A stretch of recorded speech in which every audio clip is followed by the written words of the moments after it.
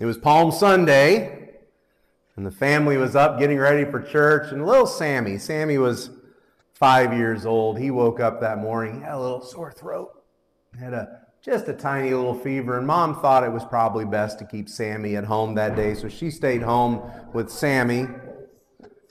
Dad took the two older sisters and headed off to church. When they came home after church, they found Sammy sitting there on the couch watching TV. He had his little sippy cup with him, and the sisters walked in waving their palm branches. And he said, "What's that about? Where'd you get those palm branches?" And his dad explained to him, "Well, when Jesus came in, everybody waved the palm branches to welcome him." And Sammy said, "That just figures. One day I don't show up, and Jesus makes it to church."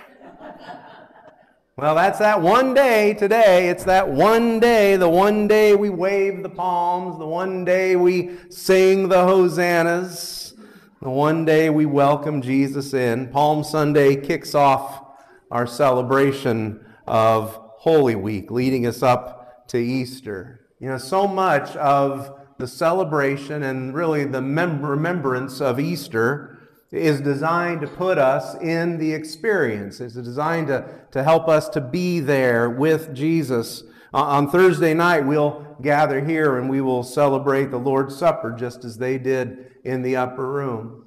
On Friday evening, we'll be at the Presbyterian Church and we will read those passages about the crucifixion. We will sing songs that put us there. Were you there when they crucified my Lord? We'll leave in silence and we'll leave in darkness, putting us there in that moment. Easter Sunday, we'll gather at the Methodist Church for sunrise service. We'll gather and we will welcome the risen Christ. We will shout, "He is risen! He is risen indeed!" But what about Palm Sunday? What about this event, this triumphal entry? Where do we find our place in this story? We're going to be in Luke chapter 19 today, beginning in verse 28. Luke 19. It's page 878 in those blue Bibles in front of you. It's that familiar story, just as I read earlier, Matthew's account. Luke tells the story this way. Luke 19, beginning in verse 28. "And when he," that is Jesus, "had said these things, he went on ahead, going up to Jerusalem. When he drew near to Bethphage and Bethany, at the mount that is called Olivet, he sent two of the disciples, saying, 'Go into the village in front of you, and where on entering you will find a colt tied, on which no one has ever yet sat. Untie it and bring it here. And if anyone asks you, "Why are you untying it?" you shall say this, "The Lord has need of it." So those who were sent went away and found it just as he had told them. And as they were untying the colt, the owner said to them, "Why are you untying the colt?" And they said, "The Lord has need of it." And they brought it to Jesus, and throwing their cloaks on the colt, they set Jesus on it. And as he rode along, they spread their cloaks on the road. And as he was drawing near, already on his way down the Mount of Olives, the whole multitude of his disciples began to rejoice and praise God with a loud voice and for all the mighty works that they had seen, saying, "Blessed is the King who comes in the name of the Lord, peace in heaven and glory in the highest." And some of the Pharisees in the crowd said to him, "Teacher, rebuke your disciples." And he answered, "I tell you, if these were silent, the very stones would cry out." We read that story, and sometimes we choose to identify with Jesus. Or we choose to identify with Jesus' disciples, The disciples flanking Jesus as he rode that colt, that donkey, into Jerusalem. But we realize that those same disciples, by Friday, those disciples will scatter. They will abandon him. Peter will deny even knowing him. I don't think we want to be in that position. Sometimes we read this story and we identify with the crowd that is waving the palms, the crowd that is shouting, "Hosanna, blessed is he who comes in the name of the Lord." But that term, the crowd, is going to be used again on Friday when they put Jesus on trial. It is a crowd that will shout, "Crucify him." I don't think we want to be identified with the crowd. So where do we relate?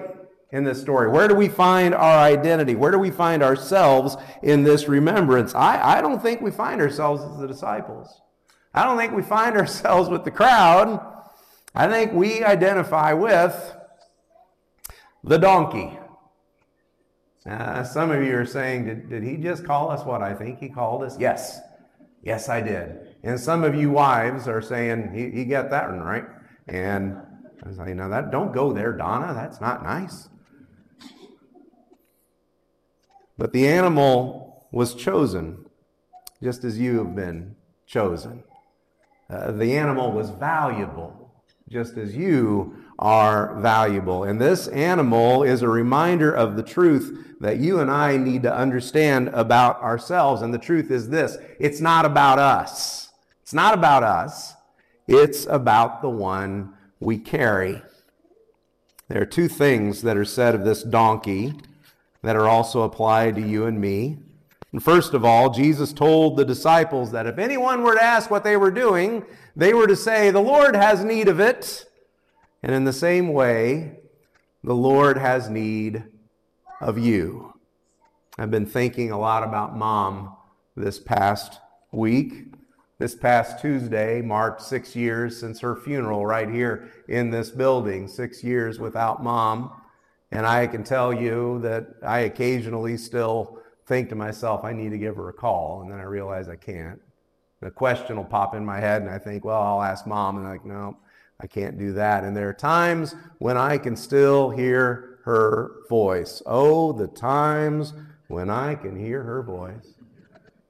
Yesterday morning, I was driving to Paris over to Brad's Florist to pick up our palm branches, and I was driving along, and I got to the Conlog Road, and then there's that pasture just past the Conlog Road. Uncle Ronnie knows what I'm going to say.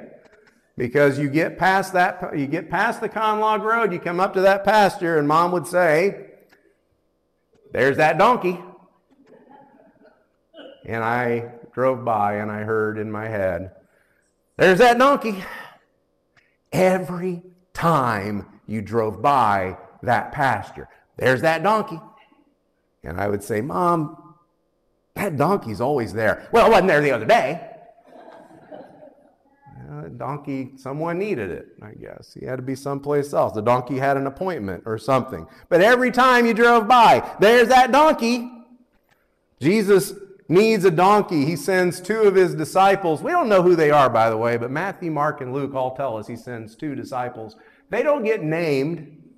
I kind of think, I don't know, it's probably Nathaniel or somebody. But two disciples, they get donkey duty.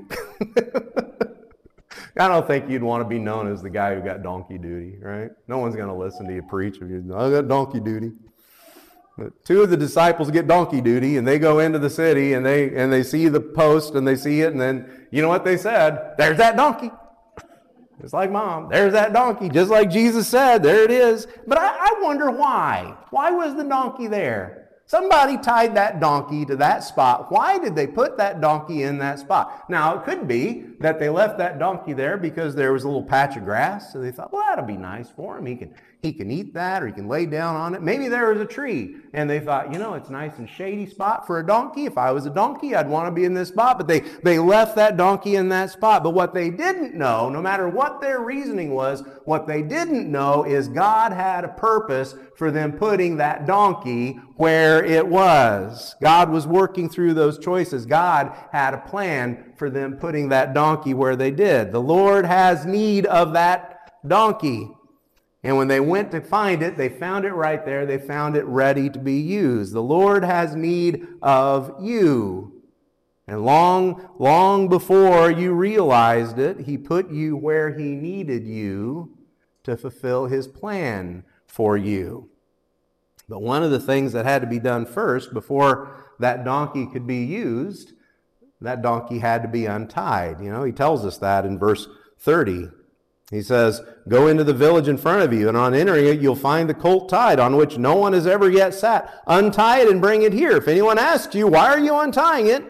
you shall say to them, 'The Lord has need of it.'" As long as that donkey was tied to that spot, it could not be used by Jesus. Think about that.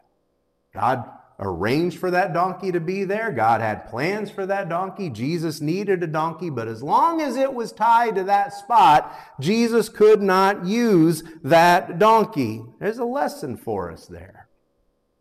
The Lord has need of you. He has prepared something for you long before you ever knew Him. But we need to take a long, hard look at what is it that we are tied to. What have we attached ourselves to? What is it that's tying us down? What is it that's keeping us rooted in spot, tying us down, holding us back, and keeping us from being used?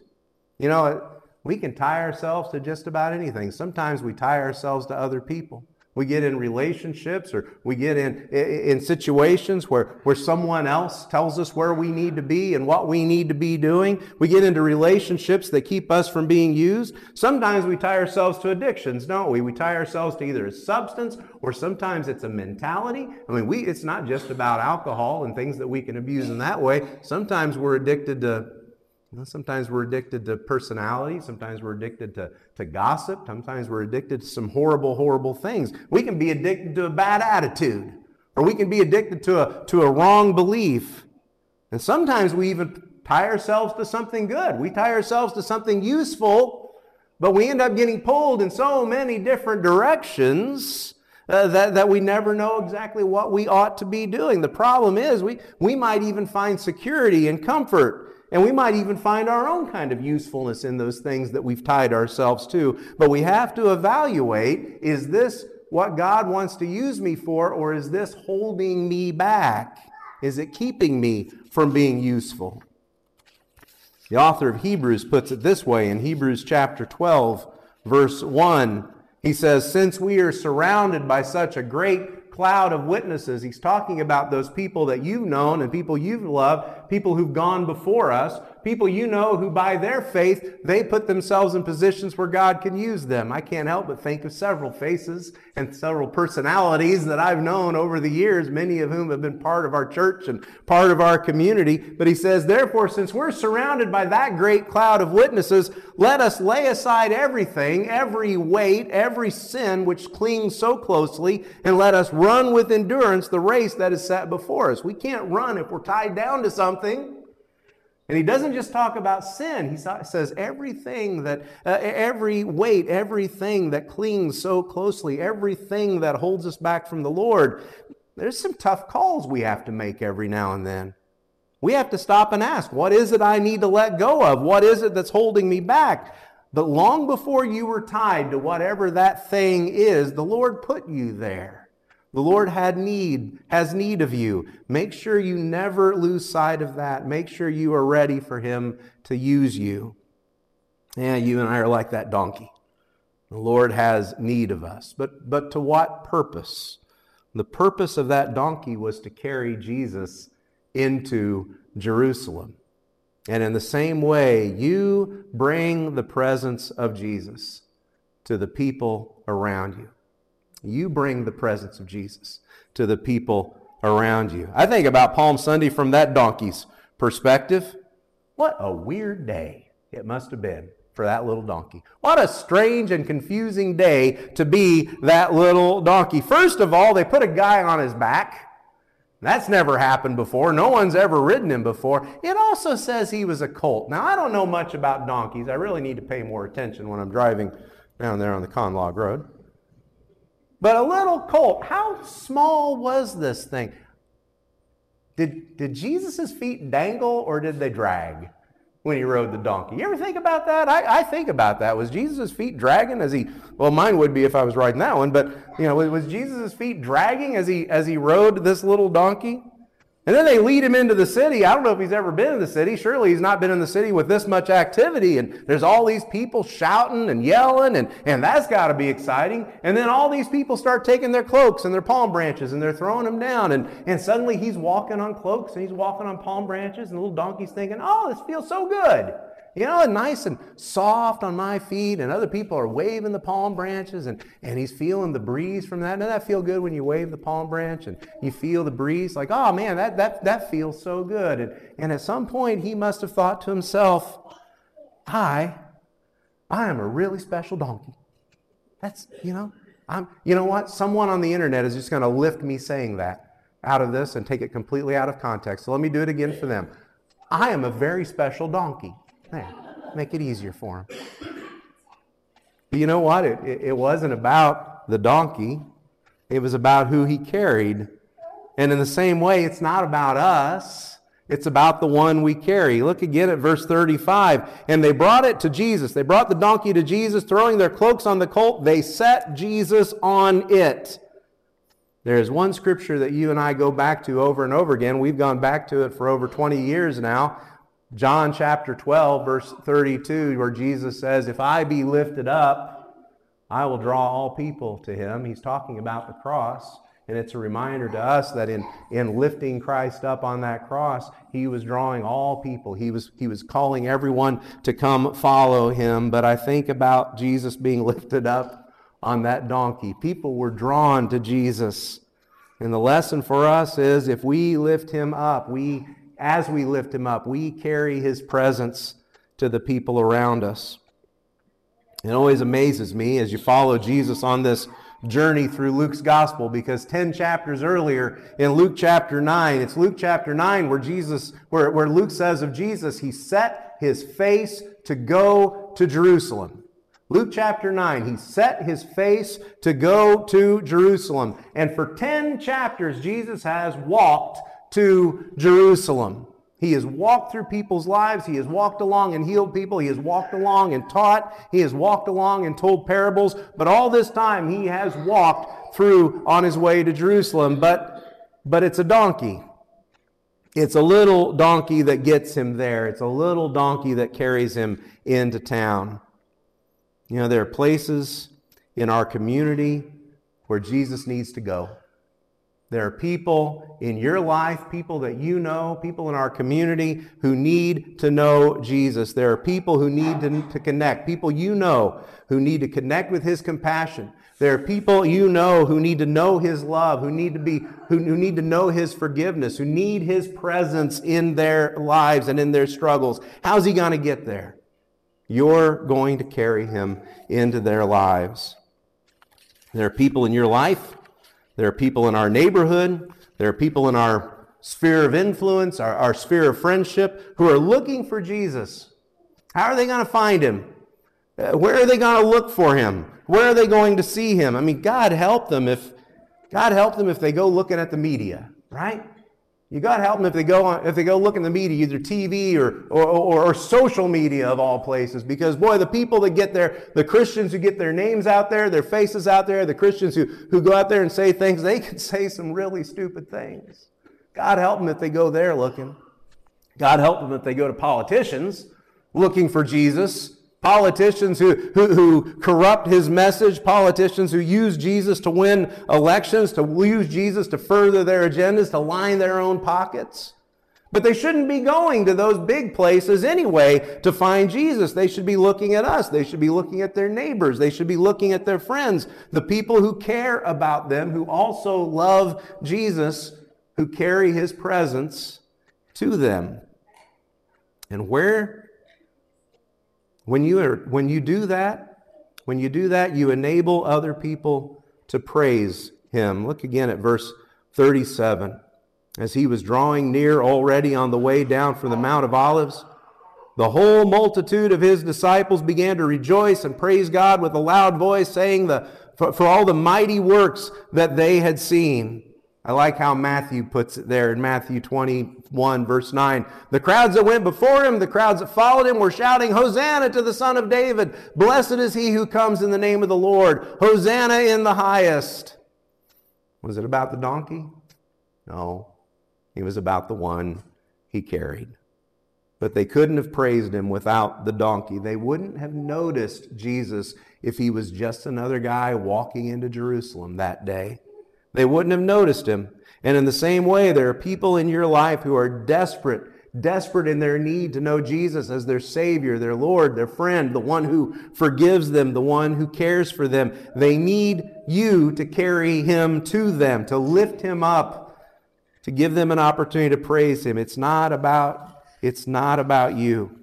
It's about the one you carry. And you know, all along this walk to Jerusalem, the Pharisees have been there. The Pharisees have been muttering and grumbling. I mean, they're having a great time watching all the people. And of course, they're here in Jerusalem too. They see Jesus, they see the donkey, they hear the crowd, and they hear the crowd's reaction. And the Pharisees say, "Teacher, rebuke your disciples." Rebuke them, because they've called Jesus the king. They've recognized his majesty and his authority. And Jesus answers the Pharisees and he says, "I tell you, if these were silent, the very stones would cry out." You see, here's the thing. One way or another, Jesus is going to be praised. One way or another, Jesus is going to be known as Lord. Now that is both glorious to me, and it is also terrifying, because there are people in your life who don't know him, who don't believe in him, who will not acknowledge him, who do not acknowledge him, will not acknowledge him, but they will one day. Romans chapter 14, verse 11 looks ahead to that day of judgment, and it says, as I live, says the Lord, every knee shall bow to me, and every tongue shall confess to God. You know, a day will come when there is no excuse, when there is no ignorance, when there is no denying who Jesus is, and they will cry out. Creation, all of creation, stones and everything will cry out, but for many, it's going to be too late. And so for now, it's just you and me. We're like that donkey. It's not about us. It's about the one we carry. It's about recognizing that the Lord has need of you. The Lord has need of us. Let's make sure we're ready for him, that we're not tied to anything that would hold us back, that would keep us from being used, that would keep us from carrying him to those who need him, to be in their lives, to be in the lives of people that we love, so that they can recognize him, so they can praise him, so they can give their lives to him. I'm going to pray. We're going to sing a song. We'll take the Lord's Supper together. Would you pray with me? Father, we are more than happy to be compared to donkeys today. We are more than, and it's more than fair. We recognize our stubbornness. We recognize our own foolishness. We recognize those times when we've just made ourselves look like donkeys. And yet you find us useful. You find us valuable. And you place in our hearts and in our character and in our love, you place the love of Jesus. And we thank you for that gift. Lord, that's not for us. That's not so that we'll feel good about ourselves. That's not so that other people here would just think that we're so godly and so close. That's so our world, so our friends, so the people out there, so the people that we love, so the people who frustrate us, so the people who challenge us, so the people who want to tie us to other things, so that they will see your glory, so that they will know his love, and so they will see Jesus. So Lord, we take today this bread, this cup that reminds us of his presence, of his gift and his presence with us today. And Father, we don't just take this in, but we take him with us. We carry him with us so that our world may know him, so our friends may know him. Let us carry Christ with us this week. It's in Jesus' name we pray. Amen.